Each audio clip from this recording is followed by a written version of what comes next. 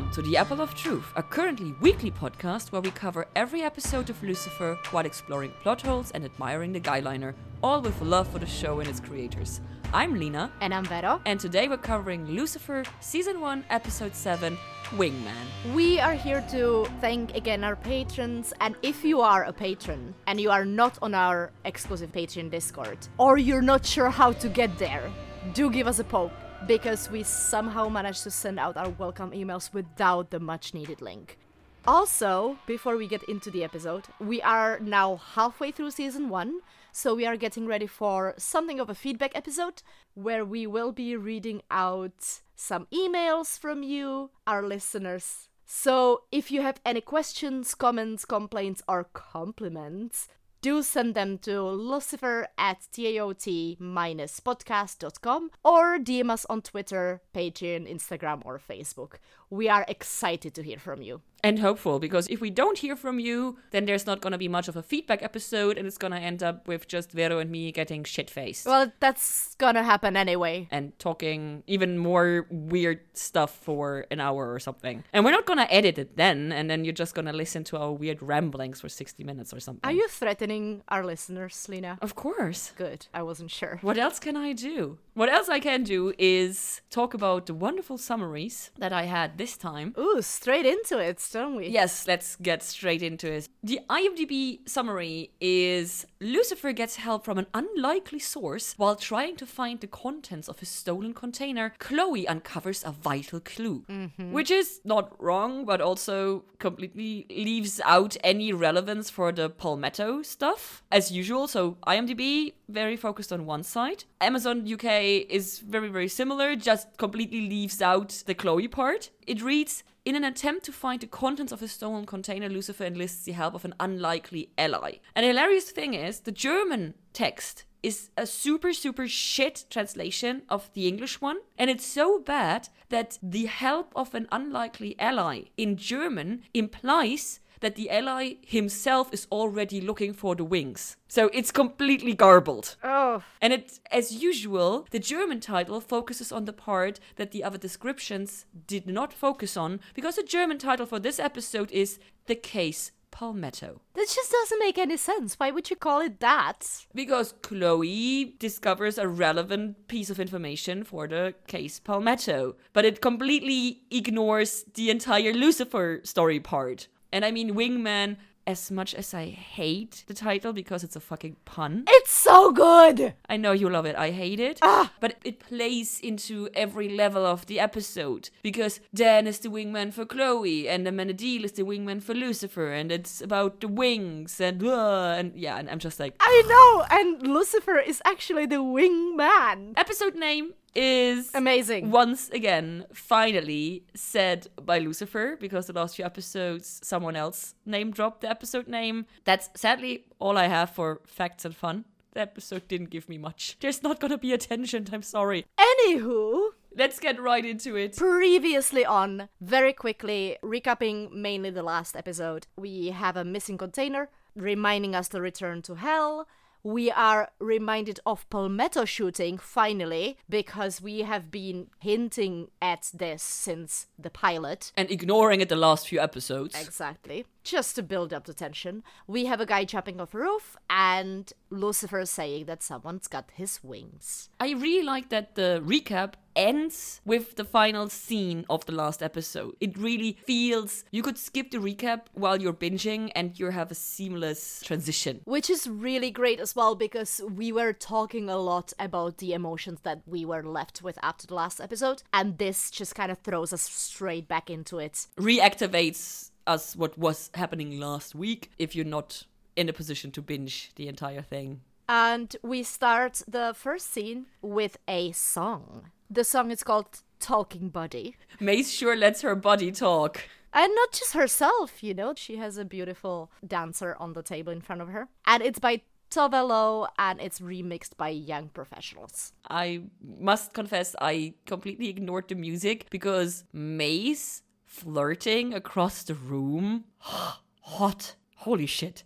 And I'm not sure if you noticed, but I was watching the guy. I was like, where the fuck do I know his face from? So I did a bit of Googling, And his name is Hal Oshan. I am very much probably mispronouncing his name.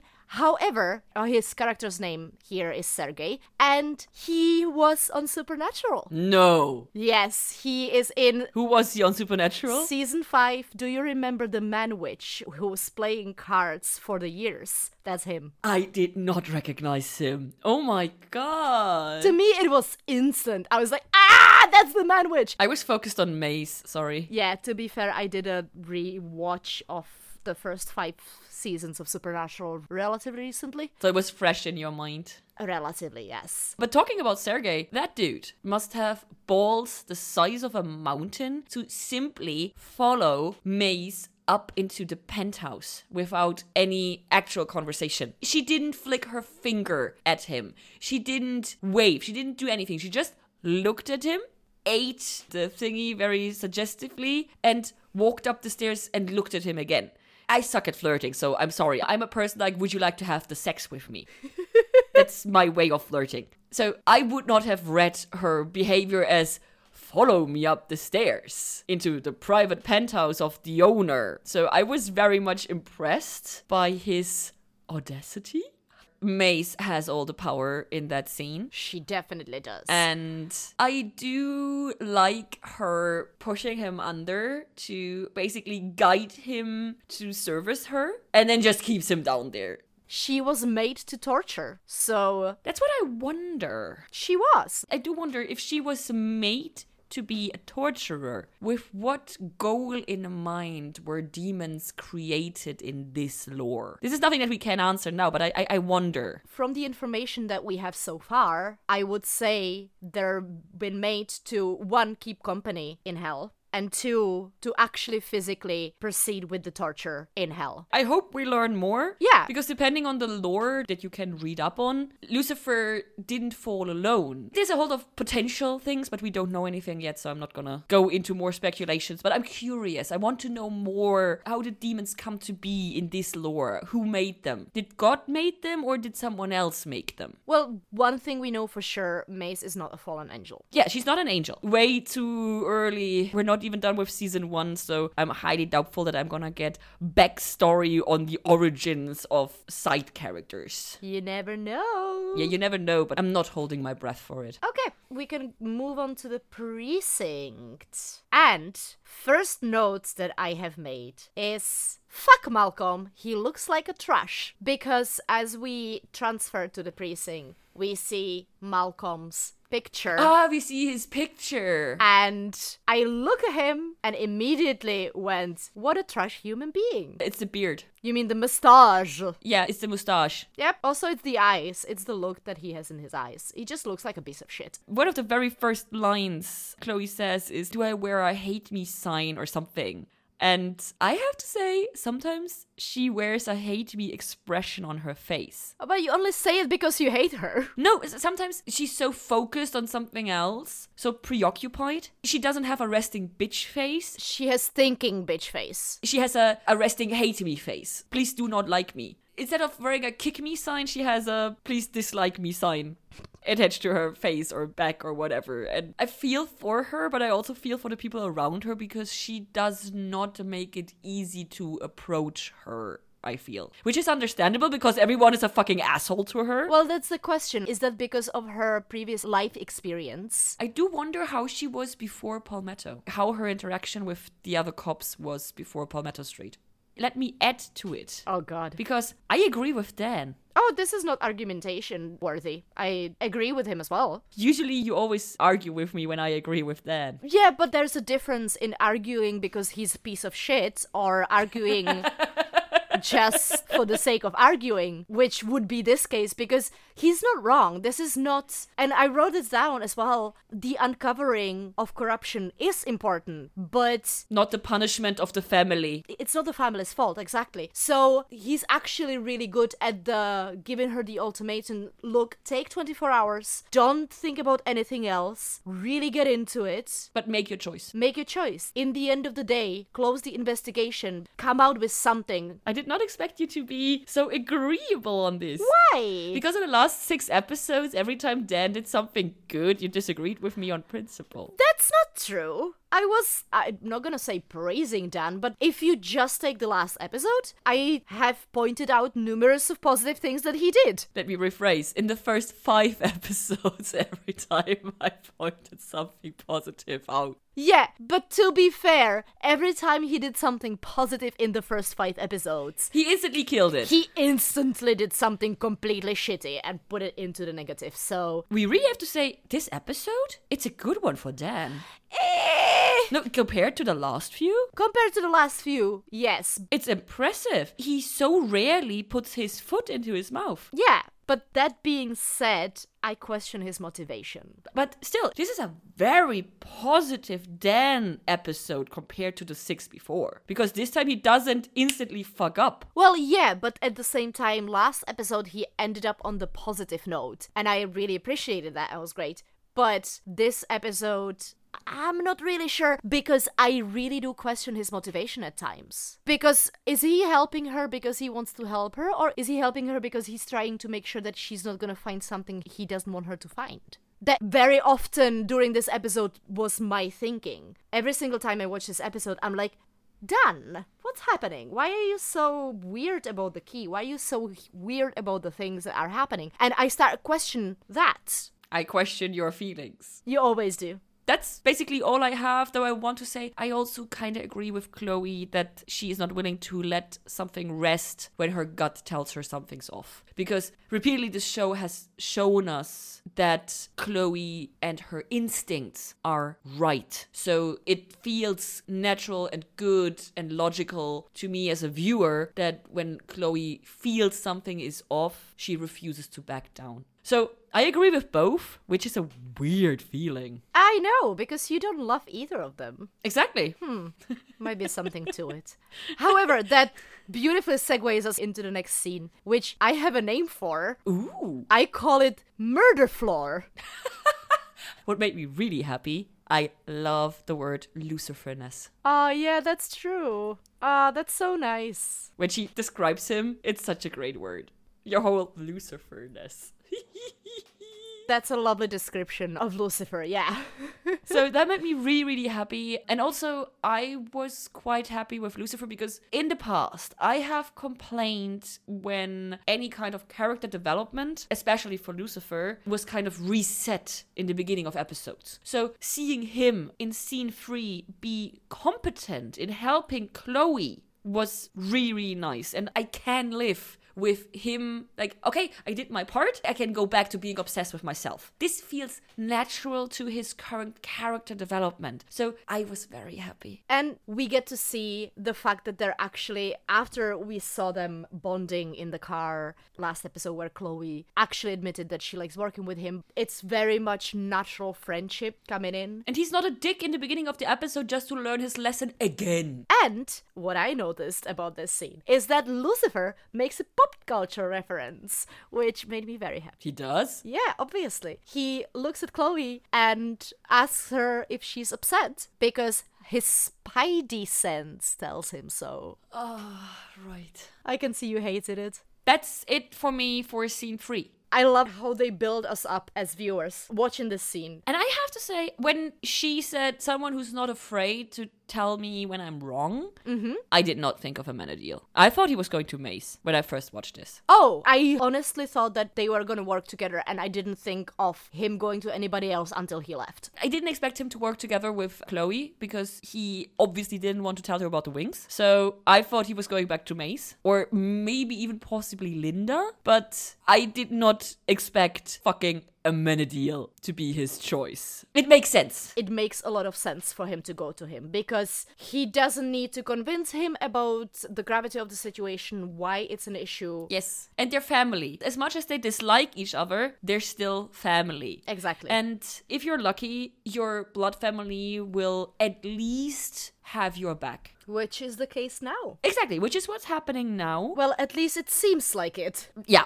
And spoiler to the very end, I did not see it coming, that it was Amenadiel who set this all up, and I forgot it again. This time I didn't forget it. I forgot it first 2 times I watched it. It's a good reveal. It's a good plot twist. Yes. What I find super interesting is Amenadiel's outburst that he now has to do Lucifer's job, that he is the one patrolling the gates to keep souls from slipping out of hell. And this is the first time that we actually hear from someone what Lucifer's job entailed. I have to say, I'm confused because I did not expect the devil to patrol the gates. So I do wonder if Amenadiel simply is not willing to sit on Lucifer's throne, and by that keeping the souls in hell, and is only doing the least part that has to be done, or if that was actually part of Lucifer's job. The way I understand it, for Lucifer being in hell, he brings a certain type of power, which keeps everybody in there. And stability. And the right or wrong, light and darkness balance. Balance is the word I was looking for. By just being in there, the balance of powers. And since he's not there, balance changes, and Amenadiel, because not only he's trying to patrol hell or whatever the fuck he's doing, but he is also spending a lot of time on Earth trying to get Lucifer back to hell. I found it interesting that we have like a glimpse at hell daily routine. As much as I like to dislike Amenadiel, I have to agree with his question, why keep the wings? For me, it makes no sense. Because you're not a sentimental person. Neither is Lucifer. Well, is he not? Oh, you think he's more sentimental than he lets on? And then he realizes as well. Yeah, it might be. And you're absolutely right. I'm not a sentimental person, so it's hard for me to get a read on that. I can live with that question, and I want an answer for that one. Okay. Amenadiel said, you wanted free will. Am I right in reading here that Amenadiel is implying Lucifer now has free will, the other angels don't? Yes. Because that is one of the questions that we have open. Is it? Yes, one of our questions from before. Free will for angels, yes or no? Now I read it that Lucifer wanted free will and he fell and now he has free will. And this, for me, implies the other angels do not have free will. Yeah. This, for me, means that now we have an answer, at least for this one question. Yay! And I have another question. I would like an answer, but I would be surprised if you have one because I couldn't find one. Try me. Amenadiel says to Lucifer, you wanted accountability. When and why did Lucifer ever want accountability? That made no sense. Because we don't know everything that happened, so... Even lore-wise, it made no sense to me. So I'm baffled at what this could mean. And yes, I had to look up what accountability actually word for word means in German. Responsibility for your own actions is connected to the first sin. Wait. But accountability does not mean responsibility for your own actions. Free will does not play into accountability, or does it? Let me think about this. I think you're right. That's a really good point. If we read accountability as only when you have free will, you can make your own choices, and only when you make your own choices, you can be held responsible for your own actions, and only then do we have accountability. Yes, I can live with this. Thank you. Point for Vero. Woohoo! That was a tough one. No, because this really took me out of it. It was like, what? You're absolutely right. I accept this. This is now canon. Good. Thank you. I didn't even say much. I named this scene. The eyeliner is strong with this one.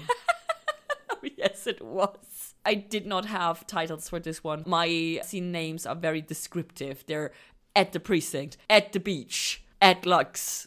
So, yeah.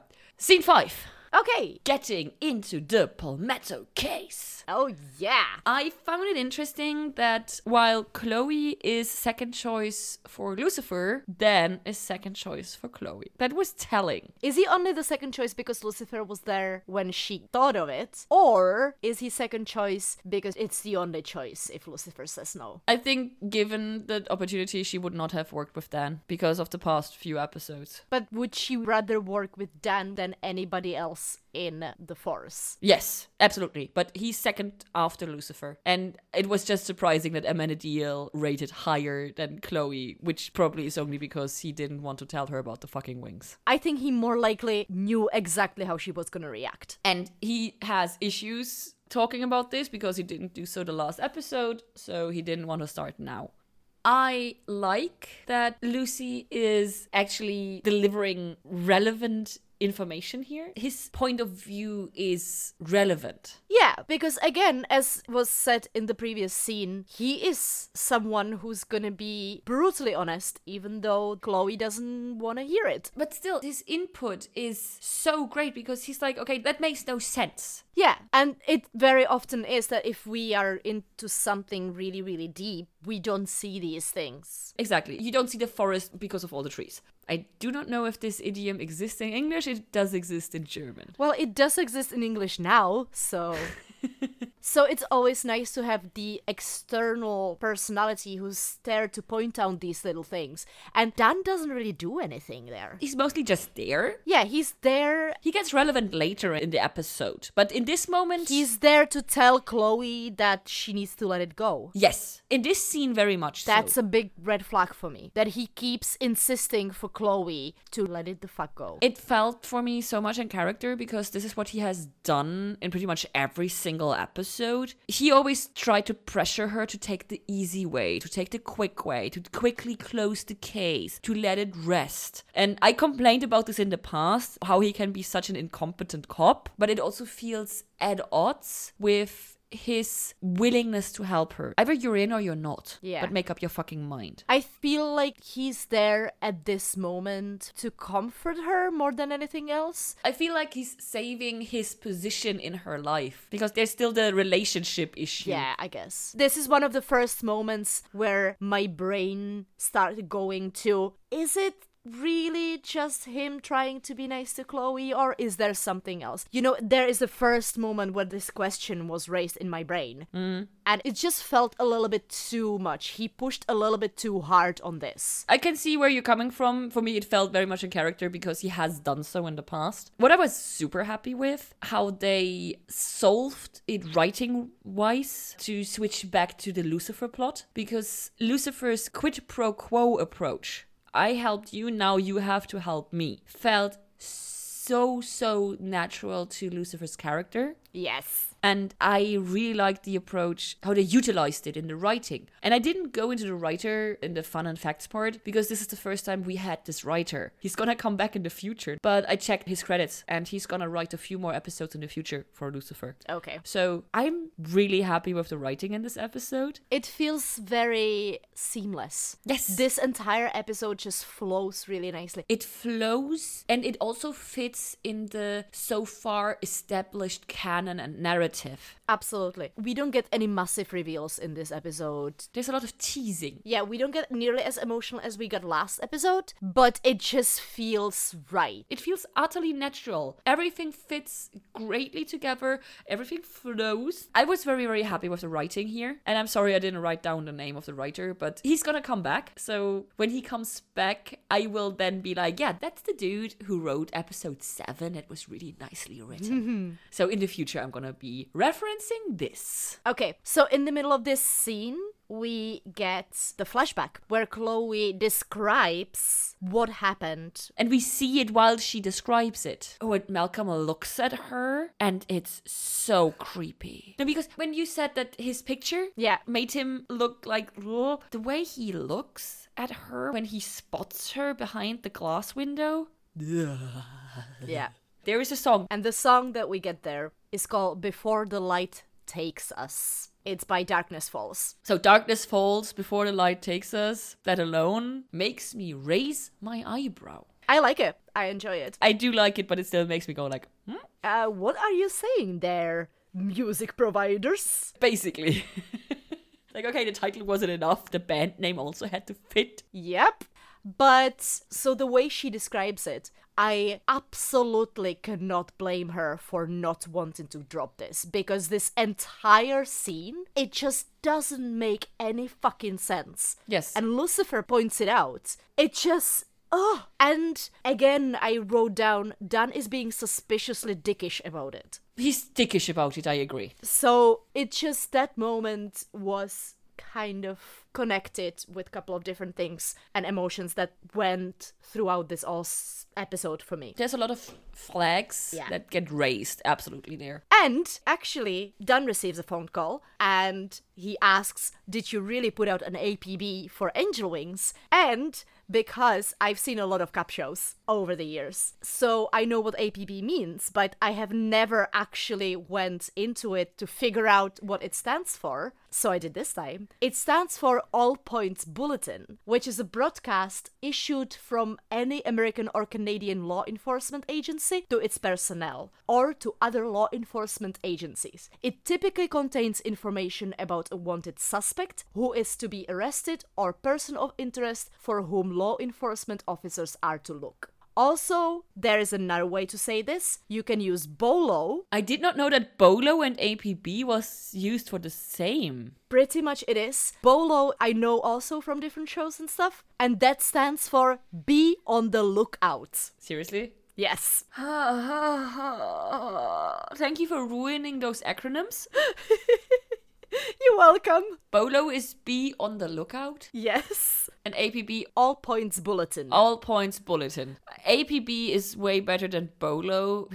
Oh my god, that's so bad. Thank you. I always wonder what it means because every time it gets said, I always knew what it actually meant, but I never knew what it actually meant. So, there you go. Now we all know. Now we all know, and now it's ruined forever. Thank you. Okay, we are transferring to the next scene with another song that is called Get Some Freedom by Big Data featuring Dragonette. And Get Some Freedom plays while we see the fucking wings on a fucking tablet. And holy shit, the picture of those wings looks amazing. Chloe referenced, are you into cosplay or something? And I do have cosplay friends, and oh boy, if they had access to wings like that, yeah. The whole understanding of the universe would change if I had wings like that. I have a note that I do not recall why I made it. Maybe you can explain it to me. I have in quotation marks, so I assume it's a quote. Absurdly fraudulent company. He is looking at the picture, and the other items on the list of the auction are... Absurdly fraudulent company. Thank you. Yes. And again, I am fully on board that Chloe is much more competent than Lucifer wants her to be, or like lets her be in how he talks with her, because he tells her like, yeah, of course I'm gonna let it rest, and he walks off. And Chloe's face, the last second that we see her face, tells us that she knows exactly what's gonna happen. So when she later turns up at the auction, it's utterly non-surprising to me, because in this moment we can read it in her face that she's gonna do it. And I really, really like this episode because it gives every character that shows up a confirmation on their character. Mm-hmm. So I'm extremely happy. Okay, fair. Yeah, you're right.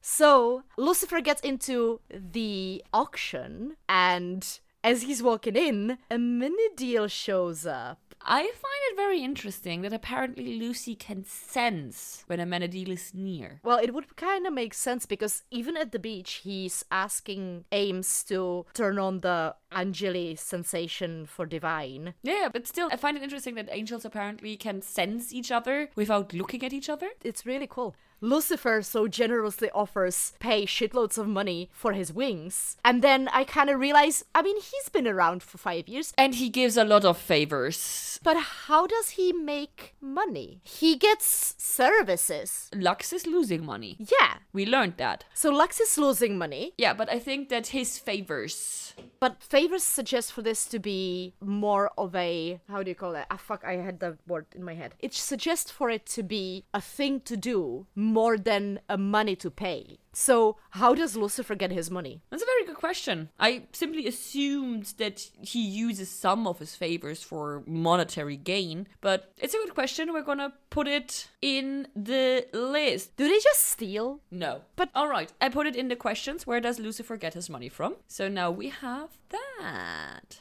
I now have to do my proper complaints. I have a thing written down that I'm expecting you to ask me, so go on, and I am hoping... I don't have a question, I only have a complaint. Well, okay, let's see. Lucifer calling a Menadil his wingman is so good. Just no. Yes. No. Yes. In case you're one of the rare persons who has not listened to the last 6 episodes, Lena does not like puns. However, she likes to speak of herself in a third person. Sometimes, I'm sorry. That's a new thing. It was like the narration. So that made me just go like, oh no, seriously? And again, we have a return of the coin, for which I have already gone onto an extensive tangent, so I will not do so again. See, I expected you to ask me, why is Lucifer not using his powers? Because the person at the door does not have the weight to let them in, because this event has more security in place. Okay. Which we see later on with the way over top firepower in the room. When everyone is drawing a fucking gun. Plus, Lucifer has issues that I'm gonna go into in the next scene. That is a very reasonable explanation that I did not have prepared for this question. That's why I didn't have the question. Haha! I just simply went with Lucifer trying to show Amenadiel how to deal with humans on a human level. Yes, that is definitely one of the motivations, because you can see him trying to bribe his way in, and when it doesn't work, he very much like, oh fuck, now I have to perform in front of my brother. Yeah, and it's a lot about, oh, I'm so confident, I know exactly what I'm doing. Oh fuck, it didn't work. What should I do? What should I do? What should I do? Exactly. And then coming up with a creative solution without using his powers deliberately. So he can show Amenadiel that he understands humanity. Better than Amenadiel does, because this is a repeated nagging point that Amenadiel does not understand humanity as well as Lucifer does. Exactly. So, we go back to the evil auction. I kept everything together that happened at the auction because I'm a lazy person. So you keep saying. Sometimes. I do have questions. Some are expectant of an answer, some are not. Feel free to try and answer any of those that you feel like. Okay. Question 1. We later learn that Carmen has already gazed at the wings. So how is it possible that he is still so calm in Lucifer's presence? I'm just gonna brush it off to a denial here. That is the only things that make sense to me right now. The reactions he has later on are so strong that in retrospect, it made no sense to me that he was so calm. My next question is, why is Lucifer that compliant with Carmen? The wave of the hand that Carmen does to wave them off after the escalation with the guns is extremely condescending. And even in the last episode, while Lucifer was already aware how vulnerable he is, he did not take to certain treatments. So, for me, the whole interaction between Carmen and Lucifer, this is the only part of writing in this episode I do not like because I do not agree and follow it. Yeah, I think if we look at the situation, the way it's described and what's happening there, I'm gonna say, and take this with the reservation, that Lucifer, over time, he's not sure what can he let on in front of Amenadiel, what he can let on in front of all those people there. I'm getting there. In that moment, all the guns there are posing an actual threat to his life at that moment. And to me, because he's not really sure what is the entire impact on his powers, what is actually happening to the details, because he didn't actually go into research mode yet. He hasn't gotten hurt again since he got hurt. Yeah, so he doesn't really know what are the rules and how far his powers are working and not working. So in this moment, to me, it kind of is that he is rather gonna take a step back because this is potentially a very, very dangerous situation to him. I can live with that. It is a stretch. No, I don't even feel like it's a stretch. But what I found interesting, because I agree with you in lengthy parts. So basically, I just want I hope for an agreement from you. It was not part of Lucifer's plan that Amenadiel learns about his newfound mortality. I don't think it was part of his plan, but I don't think he realized what it actually means. The impact it's gonna have on the relationship. I felt like Lucifer was fully aware of how fundamental this reveal was to Amenadiel, especially with this means I only have to wait for you to die to go back to hell. And this is what made for me clear that Lucifer had not intended for Amenadiel to learn about this. Yeah, from his reaction, I personally saw it as, oh fuck, I didn't realize that I'm giving him this piece of information. Because it just feels like he's annoyingly telling him, oh yeah, this happened and I bled. How cool is that? What's so not cool is Lucifer was not aware that him being mortal means he goes back to hell. Yeah, that is what I mean. And Tom Ellis' face when Amenadiel tells him that the devil goes back to hell when he dies, I felt so sorry for him. Mm-hmm. That's why I thought that he didn't think the information through. He didn't think the whole thing through. I fully agree on that one. Also, as they're walking through the auction, there's song starting to play, which is called Getting Surreal. It's by The Fratellis, but yes, absolutely perfect name of the song. I do have two descriptive observations. I find it very, very interesting that Amenadiel's behavior in the room with Carmen and all the other people is a mirror image of how arrogant Lucifer was in the first few episodes before he became mortal. And Lucifer is not a fan of that. So it's very much you growing as a person and then seeing someone who is still like 5 steps behind you and being annoyed by their failure to not have grown as much as you have, because they have not had certain experiences yet, which is utterly unrational, but still very understandable. So I really, really enjoyed that. And I also enjoyed the brother bonding moment when they joke about St. Paul's. Yeah. That they both forget for a moment what is at stake, where they are, what the strife is between the two of them. And it felt very authentic. Very organic. Organic, thank you, that's the word. So I extremely enjoyed that moment. Yeah, it was beautiful. And I say there is definitely a potential for friendship if they were not friends in the past. Okay, also speaking of family, is eyeliner a family trademark? Because I'm pretty sure Amenadiel is wearing an eyeliner here. I'm pretty sure it's an angel trademark. Ooh, so it is a family trademark. Exactly, because they're all related. But I'm really curious if and when we meet other angels, if they wear as much eyeliner as they do. Because yes, I agree with you. I found it cute that Lucifer was not happy with Chloe and Ames getting along. Well, obviously. You don't want your new friend and your worst enemy to become friends. Exactly. And also, you do have a sister. Yeah. And when you meet a new interesting person, you do not want to share that new interesting person with anyone else, especially not a fucking sibling, because growing up with a fucking sibling, it's normal that they take shit away from you. Yeah. I was extremely unhappy, and my note is all in caps. How the fuck is it possible that Lucifer did not realize the wings weren't real? Well, I'm gonna just assume that he couldn't tell from the distance and he so desperately wanted them to be real. Okay, that part I can agree, but they repeatedly talk about the wings being part of divinity. There should have been an effect on the entirety of the room. Well, there was. Not in the amount that we see later on Carmen. Basically, I would have expected someone to burst into flames or something on the reveal of the wings, the way Amenadiel made it sound. Yeah, but that didn't happen later either, so... I was disappointed with the retcon.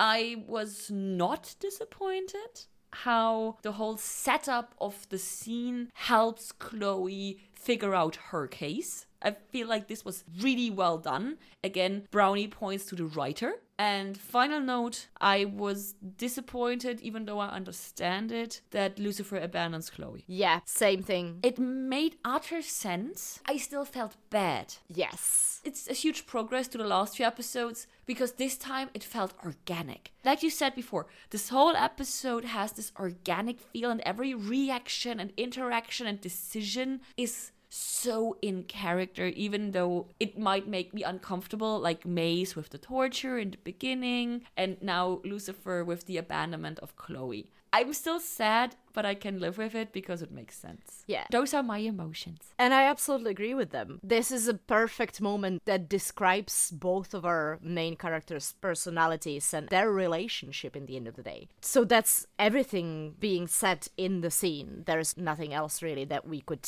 add to it. So we can go back to Palmetto Street, where Dan, surprisingly, he stumbles upon a wood that sounds hollow. And Chloe hears it. And Chloe hears it. The only thing that could be more red flag to me in that moment would be if Dan would go, "What? I didn't hear anything." But he did step on the board. Yeah, he did. Unwillingly, I'm assuming. If he knows more than he's letting on, then why would he step on it? Because he's a douche and he wouldn't do it on purpose. I don't know, I just have a really bad feeling about him this whole episode. But still, feelings aside, if we just look at the facts, Dan does get brownie points for joining Chloe's quest for the truth. Yes. Whatever motivations he has. I now agree more with you than in the beginning of the episode that all the different red flags that you pointed out are red flags, but he still stepped on the creaking board. There's only two options. Either he didn't know there was a creaking board and he stepped on it by accident, or he knew there was a creaking board and he stepped on it on purpose. Those are basically the only two options, right? Yeah, I guess. So if he stepped on it on accident, go Dan for helping out Chloe inadvertently and for joining the quest for the truth. If he stepped on it on purpose, oh boy, what the fuck is going on? But that's another thing, is that because of this whole entire thing, and that's the issue that Chloe has, it doesn't make sense. The way it is set up right now, from what we know, it doesn't make sense, and his behavior doesn't make sense, and that makes me suspicious. But I like it that we are in the same position as Chloe. We know something is off, but we don't know what, because so often we as the viewer get put into this omniscient position, and then it feels so stupid how slow the characters act because we already know better. So I really enjoy that we're left just as much in the dark as Chloe is, because now hopefully we get to experience it with her, which also helps the liking of her character. Fair, that's true. So there's that. And the most horrible sentence is said in this scene, which I hated the most out of the entire episode, when Chloe says, "That's what I have to figure out about the key." And Dan looks at her and says, "No, that's what we have to figure out." And I just want to take that key and stick it in his eye and rotate. But it makes sense. He's her husband. He's looking for a connection. Gross. You dislike romance even more than I do, and you do want a relationship opposed to me, so you make sense of that. I don't dislike romance. This is just extremely cringy for me. I like romance. If it's well done, if it's smart. They're a married couple with issues. There's not much romance, there's just cringe. Also, done is done, so... Scene 11, I called finally the proper wings. Question. Yes? How the fuck did Carmen not prepare for Lucifer to show up? I think he was just way too distracted with the divinity of the wings. He knew that it's Lucifer's wings because he knew from whom the container was. He knew Lucifer wouldn't let it rest, and he knew Lucifer would track him down. How the fuck was he not prepared and simply opens the fucking door? He is renting that house under one of his many aliases, and I'm assuming that he was arrogant enough to think that Lucifer wouldn't find him, and then that he was so distracted by the wings that he just didn't give a fuck. I was disappointed. I expected more hurdles in the way of Lucifer. I get the episode only has so many minutes. Yeah. I was utterly impressed how amazing the wings look. The picture on the tablet was great. The fake wings at the auction was even greater. And now you have the final actual divinity wings. And how amazing the framing of the scene is when he stands in front of them. They're mine. Yep. It's so good. Right? Oh, yes. Holy shit. Absolutely fucking perfect. Yes. I also like there's not much to do about how it progresses until we cut over to the beach. They could have straggled with other shit, like he could have used his devil face or whatever. And I'm really, really glad that they didn't. But speaking about the framing, how well it's done in this one scene, we cut over to the beach and Lucifer is sitting between his severed wings. And it's again the same type of blocking. in the scene, but this time we see the severed parts and they're lower in relation to his body. So I really like the contradiction between him standing in front of the mounted wings and him sitting in between the severed wings on the floor. I felt like this was done very well from a cinematography point of view. As I said before, I did not see it coming that it was fucking Amenadiel who initiated the entire theft, though it kind of makes sense, but I did not see it coming, and I again forgot it. When it comes to good plot twists, this is one of those things where you don't see it coming, but when you know it, it makes absolute fucking sense. Yes, and this is the third or fourth time that I watched this season, and I again forgot that it was him. And I really, really enjoyed Amenadiel losing his shit and starting to beat the crap out of Lucifer. Next up, we go back to the precinct. And I found the unease and tension of this scene extremely well done. Chloe being somewhere where she's obviously not welcome. And I really enjoyed her game that she is setting up. We need to make sure they do not suspect us. And so even though she knows something is iffy, she claims to have closed the case, which she officially has done, but she is not done with the case. It's very much Chloe. It's very Chloe. It's set up really, really nicely, but it also feels nice that she doesn't have to do it alone. As much as I agree with your raised flags here, it's still nice that Dan is by her side through this, so she doesn't have to do this alone. Because Lucifer is not there, which is kind of sad. I have issues with... Again, this is the same guy who is not only Malcolm's partner and best friend. He's also the asshole who was super unpolite to Chloe in the bar. And gets punched by Lucifer in the face. And the actor's name is Lachlan Monroe, and he is a Canadian actor, which means he was on Supernatural. What? He was in season 12, and I had to have it pointed out by my sister because I knew he looked familiar. Who was he in season 12? He is in one episode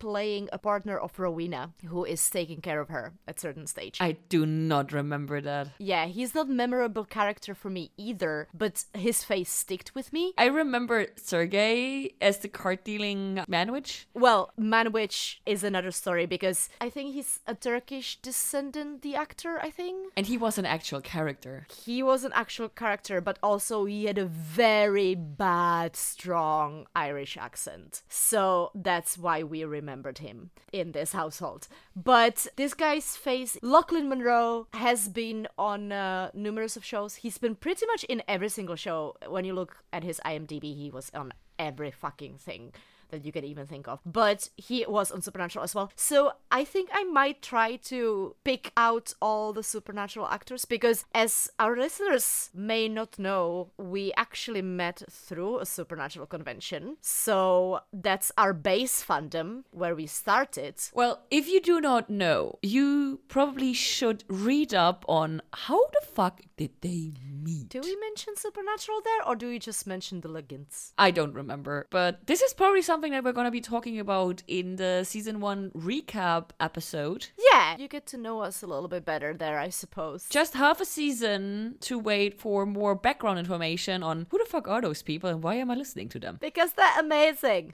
Scene 14 coming up. We're back at Lux. For me, the saving grace of this scene is give me more Mace. Because as much as I enjoy this episode, it is severely lacking in side characters. So I take every second of Mace that I can get. I find it extremely interesting that Lucifer is actively trying to release Mace of some kind of vow she made. And she refuses. Like, I signed up for this. I'm doing this. So this, for me, tells me before she made her vow, she had to have had free will. Because if you do not have free will, you cannot make a vow. I don't think that she lacks free will now. She's bound by honor. Yeah, but she has chosen to take the vow as from her free will, yes. But also, this is connected to our discussion that we had last time, and it gets resolved, which is, yay! Also, we have a song for this scene. It's called Breathe Into Me by Marian Hill. Okay. So, I just want to mention that. That's a weird title.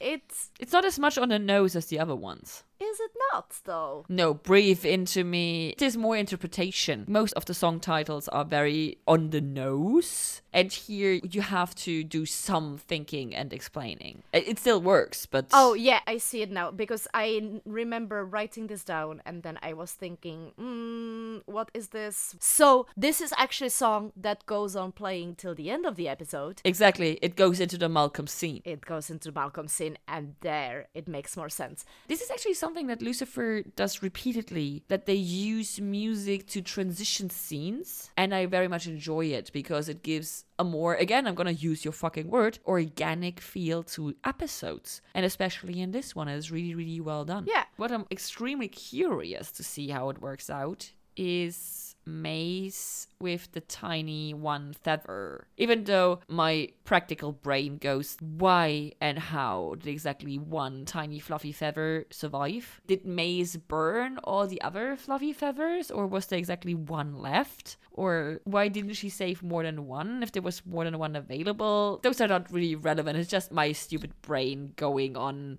why though? But it's a very nice image with her with the silver case. Absolutely, yeah. And this is gonna be fucking relevant in the future. You don't even have to have seen the show to know that this is gonna be fucking relevant in the future. So I like how we leave the scene.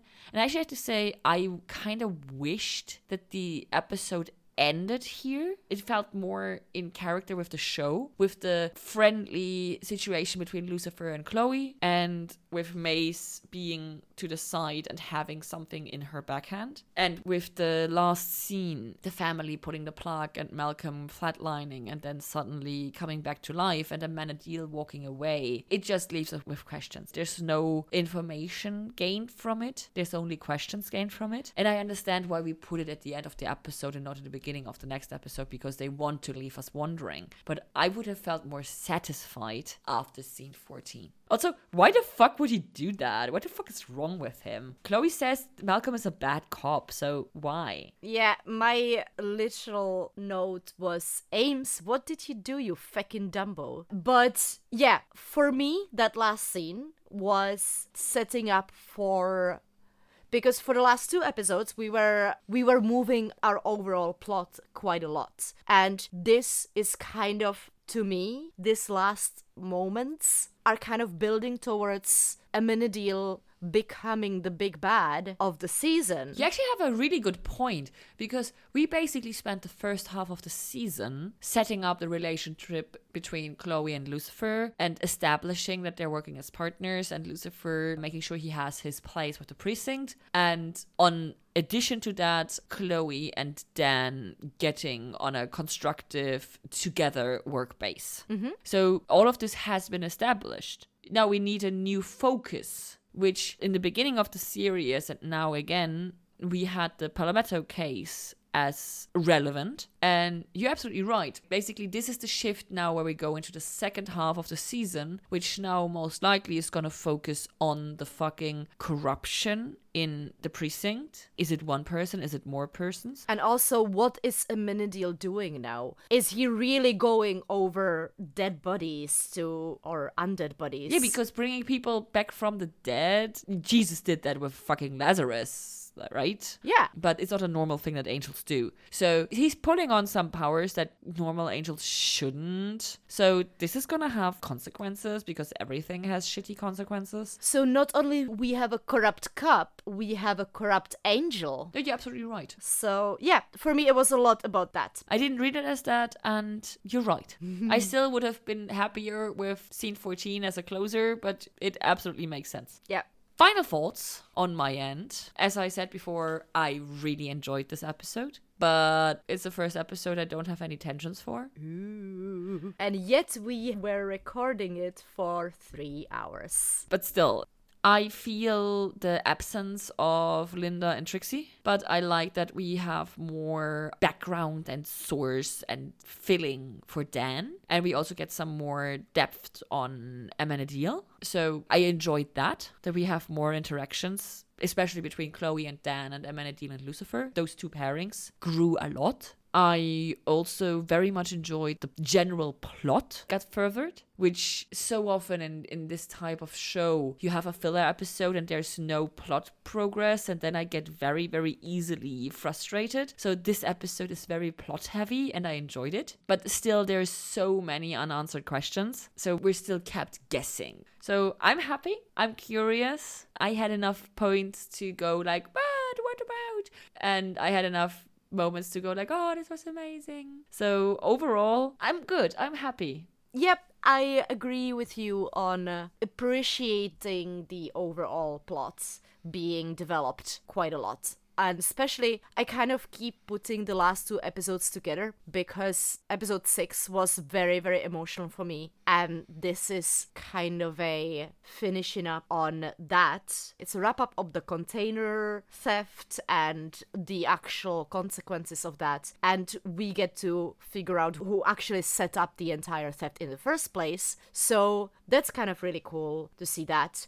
And again, really, really good thing, and we mentioned it over and over, is that we finally got more information on Palmetto. That was something that we were longing to hear since the pilot. So literally for the entirety of the show, we have been getting these hints, and finally we know a little bit more, and we're still not much smarter. Well, at least now we know that there's some corruption. Yes, and now we know that, as we suspected until now we know that Chloe is right. As you said, I did miss Trixie and Linda, but overall it was a lot of fun, and the amount of puns, including the name, was absolutely amazing. I just really enjoyed the sense of humor that Lucifer is presenting me. Not just Lucifer as a character, but the whole show. Like at the beginning where Maze is drowning the Sergei, and Lucifer comes in and says, rough waters, eh? I just fucking love this humor. It's a lot of enjoyment coming through. But that's it for me. And again, as we said before, I'm reminding you to send us your feedback or thoughts or questions or opinions or anything that you have to say about us or about the podcast or about Lucifer in general. We are very, very excited to read what you're gonna send us. And thank you for listening. If you want to keep in touch with us or send us any of that feedback, you can do so via Twitter at The Apple of Truth as one word, or Instagram at TAOT Podcast. And you can use Facebook, that can be found under both names. And you can send us an email at lucifer@taot-podcast.com. Our episodes can be found on Spotify and iTunes. And of course, for those of you who want to know if there's any other ways to get involved, besides obviously telling all your friends to listen to this show and send us feedback, you can find us on patreon.com/TAOT podcast. And with this, we bid you good night. Bye!